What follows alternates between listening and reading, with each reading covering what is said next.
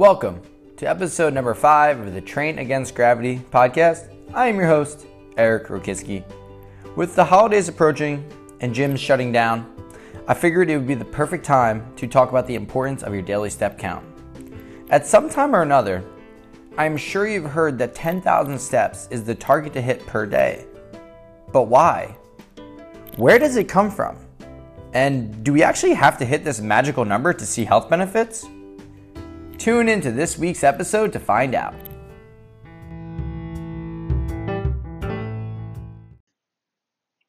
How many steps should you take?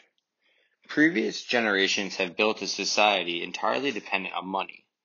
Higher income equals better healthcare and healthier foods. The majority of better paying jobs demand long hours in front of a screen or at a desk.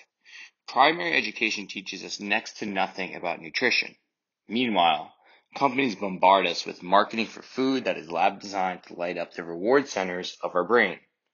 And same with TV, video games, and internet, which prey on our biological programming to seek novelty. The Western world persuades us to be overweight and is working remarkably well.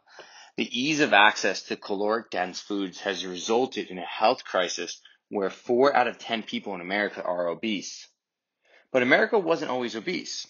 In the 1860s, the average West Point cadet was only 138 pounds, whereas today, the average male weighs 197.8 pounds.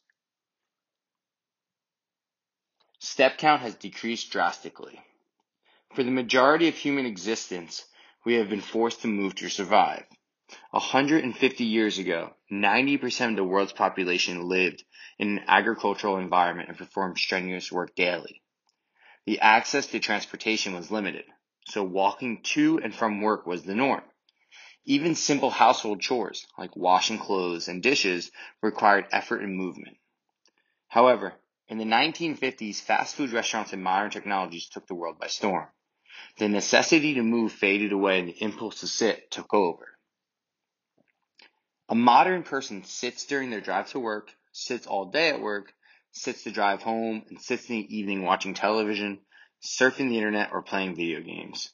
In a mere 150 years, Homo sapiens has become addicted to the chair. Levin, 2007. Research shows a direct link between a low activity level and obesity. Currently, the average American walks a little over 2 miles a day, which is about 4,800 steps, whereas our ancestors walked 3 to 5 miles a day, 6 to 10,000 steps. I believe a moderate to high step count can have a huge impact on weight loss and longevity. In my experience as a personal trainer, I have found the most successful clients have higher step counts, whereas the clients who struggle the most tend to have lower numbers. Increases longevity. A 2008 meta-analysis found pedometer-based interventions led to modest weight loss. The participants averaged between 7 to 10,000 steps per day. Also, recent research has shown that a higher step count can have a protective effect against disease. In 2011, 16,741 women, 72 years old, wore pedometers for 1 week to track activity levels. 4 years later, the researchers analyzed the step and mortality data. The authors found 4,400 steps to be significantly related to lower mortality rates compared to 2,700 steps.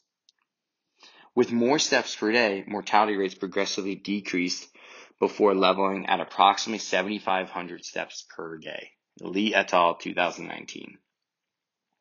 The study was done in women in their 70s, so we can't be for certain if the benefits pertain to a younger population. For example, a new study found that increasing steps in college freshmen didn't do much for decreasing one's weight. However, they were already taking over 9,000 steps a day. So there might be a diminishing law of returns when it comes to increasing one's step count for weight reduction. Regardless, the benefits to a higher activity level aren't just limited to fat loss. A review of 10 studies found a daily step count of 7,500 to 10,000 plus correlated with a reduced risk for cardiovascular disease, whereas a lower step count, less than 5,000, increased the risk. A higher step count can have a positive effect on activity patterns, which could help reduce stress and improve overall health. I am sure I am not the only one who has experienced these effects. After a stressful day of work, I love nothing more than going for a 20-minute walk. It clears my head and leaves me refreshed and renewed. For me, I feel my best when I hit 10,000 plus steps per day. How about you? How many steps do you take per day? The biggest benefit of step recommendations is getting people out of a sedentary lifestyle. Bailey et al. 2019. Thanks for listening.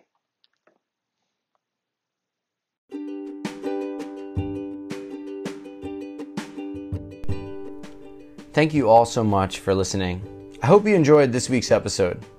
Please follow me on Instagram at Eric Rokiski to receive free workouts, nutrition, and motivational tips to get you through the week. Have a great week, guys.